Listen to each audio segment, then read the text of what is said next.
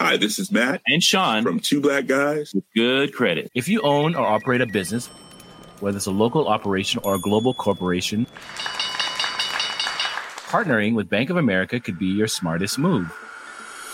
By teaming with Bank of America, you'll enjoy exclusive digital tools, award-winning insights, and business solutions so powerful you'll make every move matter. Position your business to capitalize on opportunity in a moment's notice. Visit bankofamerica.com/banking for business to learn more. What would you like the power to do? Bank of America, N.A., copyright 2024.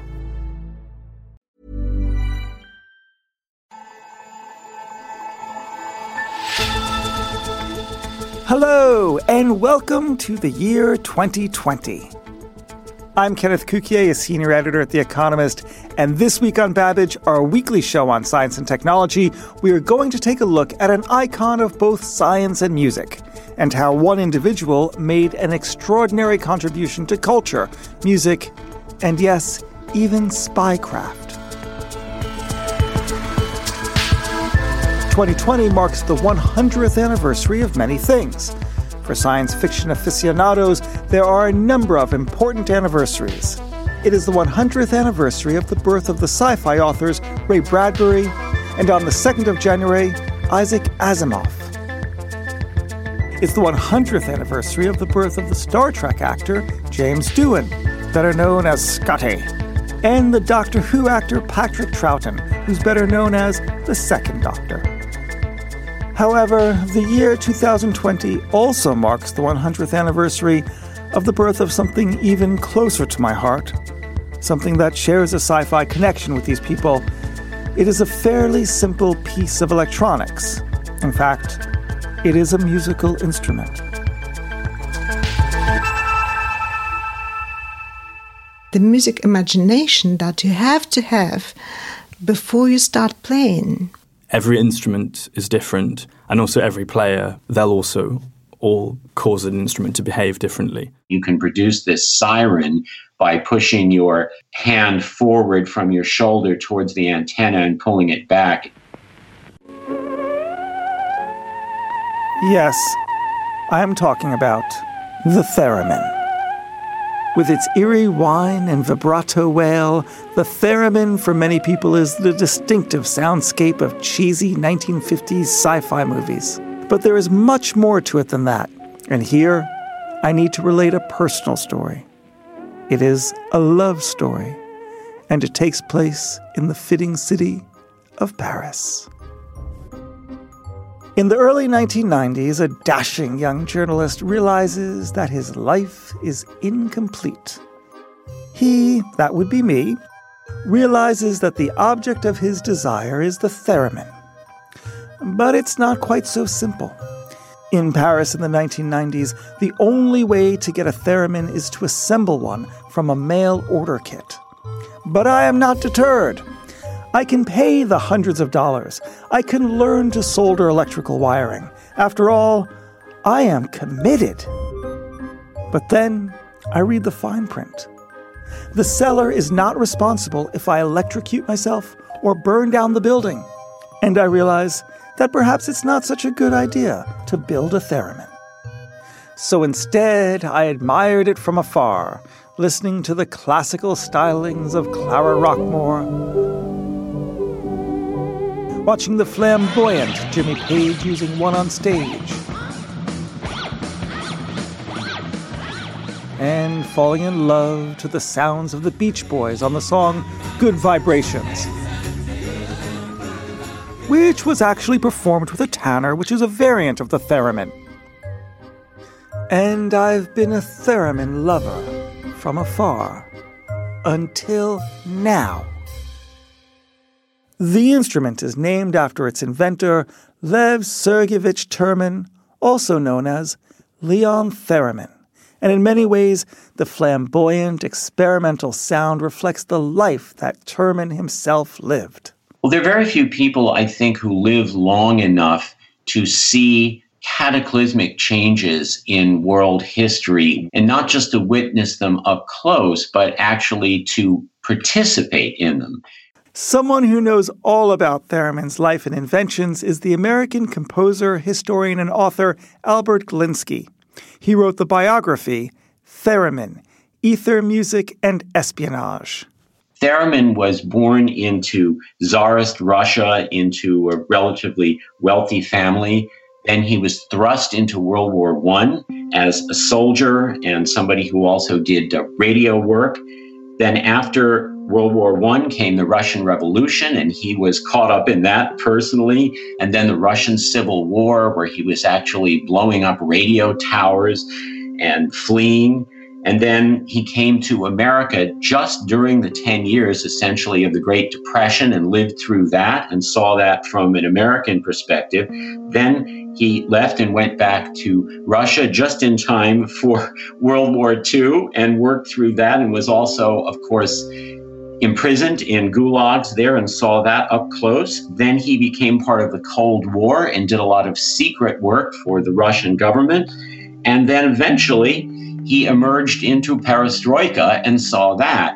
And I always like to say that he joined the Communist Party himself after perestroika. And one of his friends said to him, "Why would you do that? Everybody else is running the other way." And his answer, I always love this, he said, "I promised it to Lenin." Can you tell us the history of how Theremin invented the instrument? Theremin came upon this principle sort of through the back door in some ways. He was working in a laboratory in Russia after the revolution, and he was a young, newly minted communist scientist. He had no choice, really, because he was Russian. And he was working in a laboratory with actually a gas meter, and it was something to measure the relative density of gases, of all things. And it had a little meter, analog meter, that would flick back and forth. And he decided just on a lark one day to hook up to this something that had a kind of a whistling tone, so that not only would you visually see on a meter the change in the density of gases under different conditions, but you would also hear the pitch go higher or lower depending on the density. But then he found that when he put his hand near this device, his hand actually affected what was going on with the meter. It kind of interfered with the reading, and he could make that whistling tone go higher or lower depending on how close his hand was to the device. So this was the idea of hand capacitance, which is the whole basis for the theremin, the idea that we all have electrical fields around our body. So he discovered this principle, and his lab supervisor came running over, and he started playing melodies on this because he was also a cellist. He studied cello on the college level. And he started playing melodies, and they said, "You should make this into an instrument." Albert also told me that a remarkable theremin player called Lydia Kavanagh, a relative of Leon Theremin, lived here in Britain in a small town in Oxfordshire. So there was no question. I had to speak to her.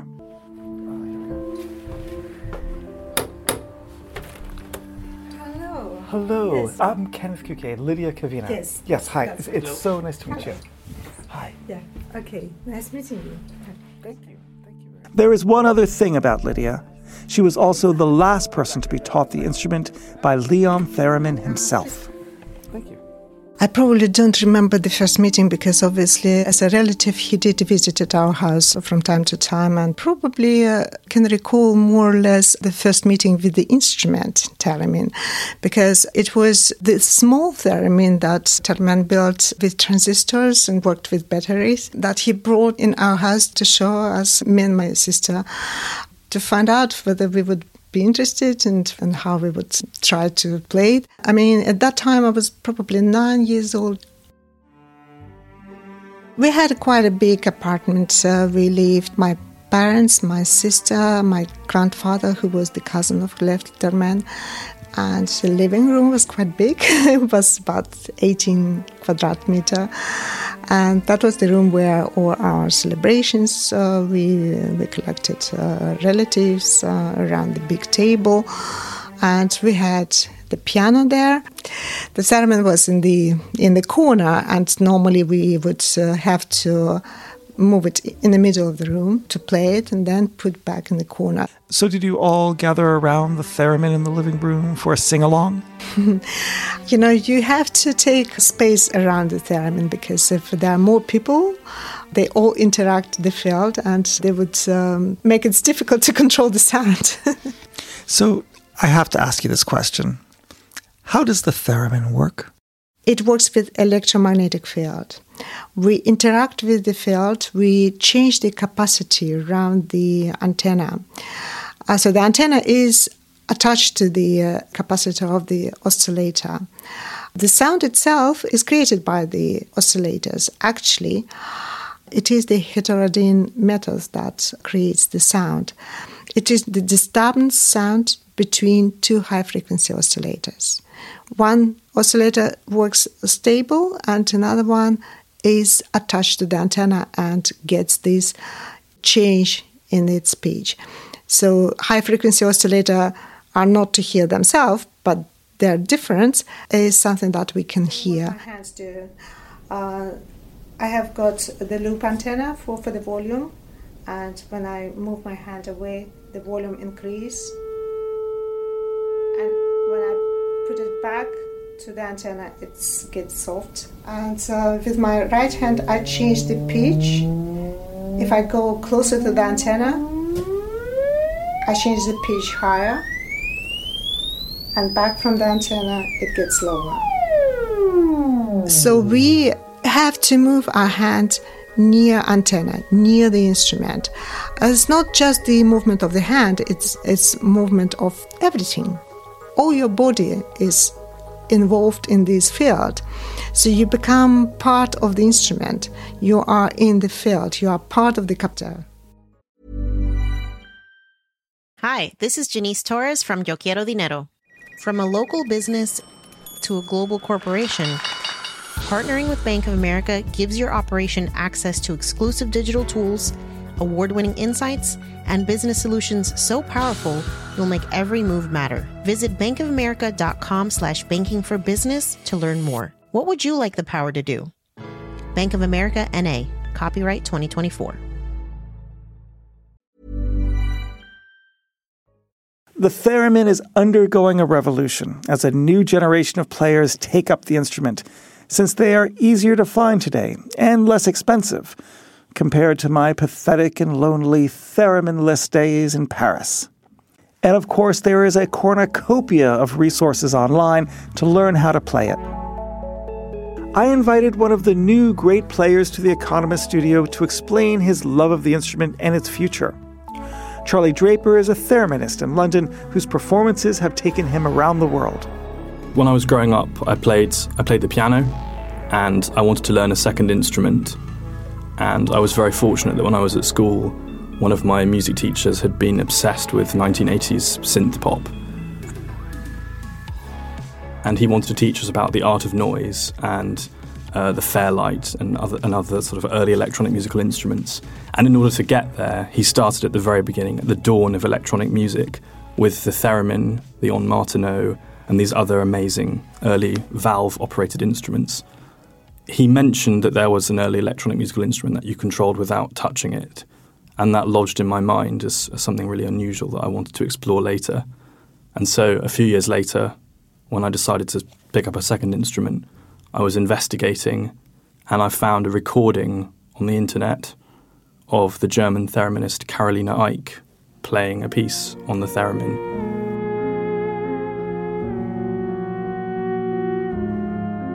And there were no visuals, it was just the audio.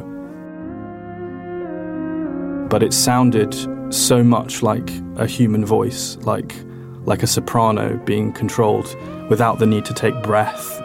You could get louder and quieter just with the movement of a hand.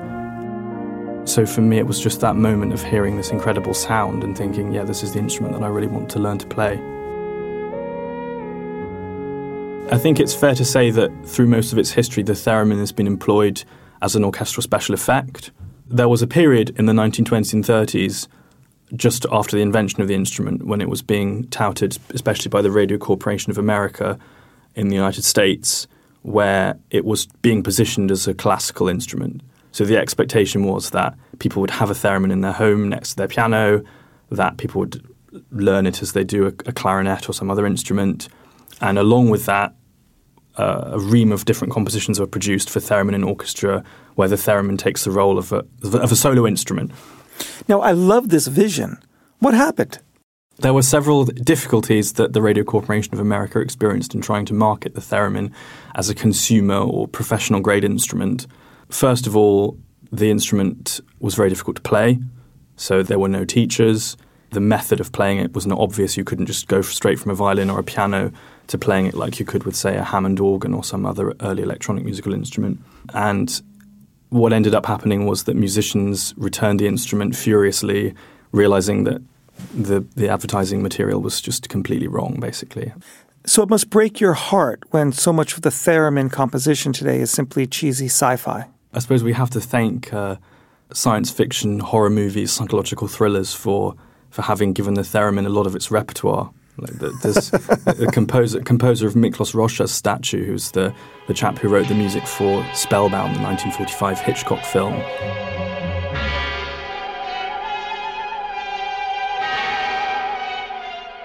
One of the finest pieces of a film score written in the 40s and 50s uses a theremin still being played today by concert orchestras. Theremin's life has always fascinated me.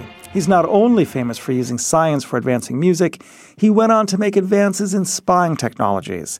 Here's Albert Glinsky again. His spy work for the Russians was very high-tech and way ahead of its time. The two most famous devices that he invented, both of them in the 1940s, were used against Americans and also against other European embassies.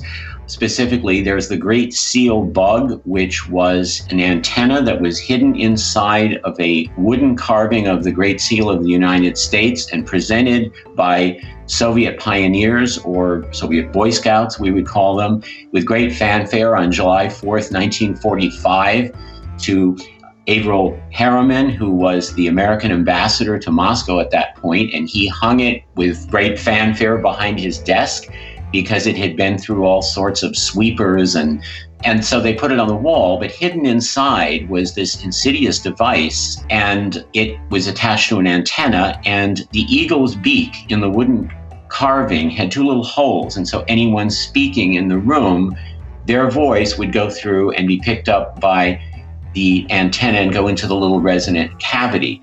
But the half of the device that wasn't present in the room was present a few doors down the street, and that was the receiving device. And it was a microwave device that could be turned on at will. There were no batteries, no electricity in the seal itself. So they simply turned on the microwave device and they could beam out then the conversations in the room. And that went on for 7 years in the American ambassador's residence during the Cold War in very sensitive talks. The other device was something called Buran, which translates as snowstorm, and it was an infrared light device that would actually beam light toward window glass of various embassies. And Theremin figured out that if you focused this infrared beam on certain areas of window glass, you would actually pick up the vibrations of speech going on inside these very sensitive rooms in these consulates. So for that, he received a Stalin Prize from Stalin himself. So those were two of his very clever and wonderful bugging devices. Although he was a maker of spy equipment, it was the relationship between music and the body that was really Leon Theremin's passion. The theremin really is the beginning of history in terms of electronic music, and it's really interesting to see that the human body was a key part of that concept. That's Atu Tanaka. He's a professor of media computing at Goldsmiths College, University of London. I have a PhD in computer music from Stanford University, so I've always been putting together computing technologies with music. So I'm a composer and a performer, as well as being a professor. So my research is concerned with human interaction and sound. This means I'm interested in ways to interface with the body, and as a musician and composer, how to create new synthesizer sounds with that and perform, turning the body itself into a musical instrument, which I think is quite close to Theremin's original vision. The technologies that I use are picking up physiological signals directly from the nervous system of the body to do the same thing. This allows us to be expressive musically and gives us a direct connection between musical intention in our creativity and the sound that comes out. The next steps, I think, are to analyze and to understand the complexity of human musical gesture. And for this, machine learning technologies are the thing that I'm working on. Professor Tanaka explained how exactly it works. Okay, so the signal that I'm working with from the body is called the electromyogram. These are the electrical impulses made by the central nervous system in creating muscle contraction. We've created here in the lab a circuit board. It's a bit like medical technology, where you're able to stick wet gel electrodes, like electrocardiogram electrodes, on the arm muscles. And in fact, the heart is a muscle. And here, instead of amplifying the heartbeat, we're amplifying muscle tension in the forearm. These electrodes, snap electrodes, are plugged into our circuit board that digitize the electromyogram signal and send it by Bluetooth to the computer. Once we get this information in the computer, it's data that can be processed in any way that we would. It's very audio-like, but non-musical signal, to which we do feature extraction and signal processing and machine learning to map to musical parameters. So 100 years later, and people are still taking on the concepts developed by Leon Theremin. He was groundbreaking in inventing the first purely electronic instrument, and if anything, it was an invention that just came too soon. Here's Lydia Kavanagh again. Imagine this is the very beginning of the 20th century. The electricity is just produced to the world. It just discovered, it just starts working. And how do you work with the electricity? Quite mechanical way, with huge regulators, with huge knobs. So it is very mechanical way of thinking. The Theremin is something so ethereal. It is quite difficult to understand why and what you can do with this. So it is just out of that world. And the end of the 20th century, when we start to open the door just by movement. We start to use the joystick or the mouse. It's something that you cannot say exactly how many centimeters you are moving. You are doing it more by intuition. And today, the touchpad is something that you really slide and stop by intuition. Yeah, when you find the information, you stop. You don't count how many times you slide, how many millimeters between one or another information, whatever. So you do it in more human way, by movement, by free movement. This happened just in the recent 20-25, whatever, years. I think the Theremin has a pretty exciting future ahead of it, largely because the number of players is increasing all the time. There are really, really fantastic videos being released all the time. There are new compositions being written by prominent composers. There are new compositions being written by classical composers. The repertoire is increasing. As the number of players increases, the chance for there to be new, really good players increases. Scientists and musicians are still influenced by Lev, Sergeyevich, Termin, and it looks like the next 100 years will be the place for science and music to truly come together.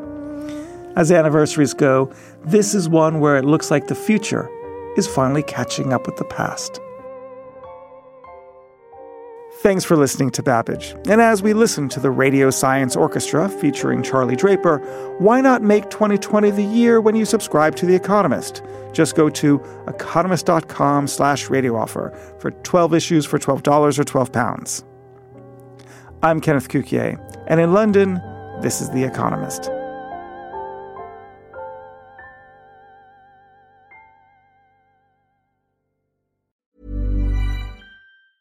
A lot can happen in the next 3 years. Like a chatbot may be your new best friend. But what won't change? Needing health insurance. United Healthcare Tri-Term Medical Plans are available for these changing times. Underwritten by Golden Rule Insurance Company, they offer budget-friendly, flexible coverage for people who are in between jobs or missed open enrollment. The plans last nearly 3 years in some states, with access to a nationwide network of doctors and hospitals. So for whatever tomorrow brings, United Healthcare Tri-Term Medical Plans may be for you. Learn more at uh1.com.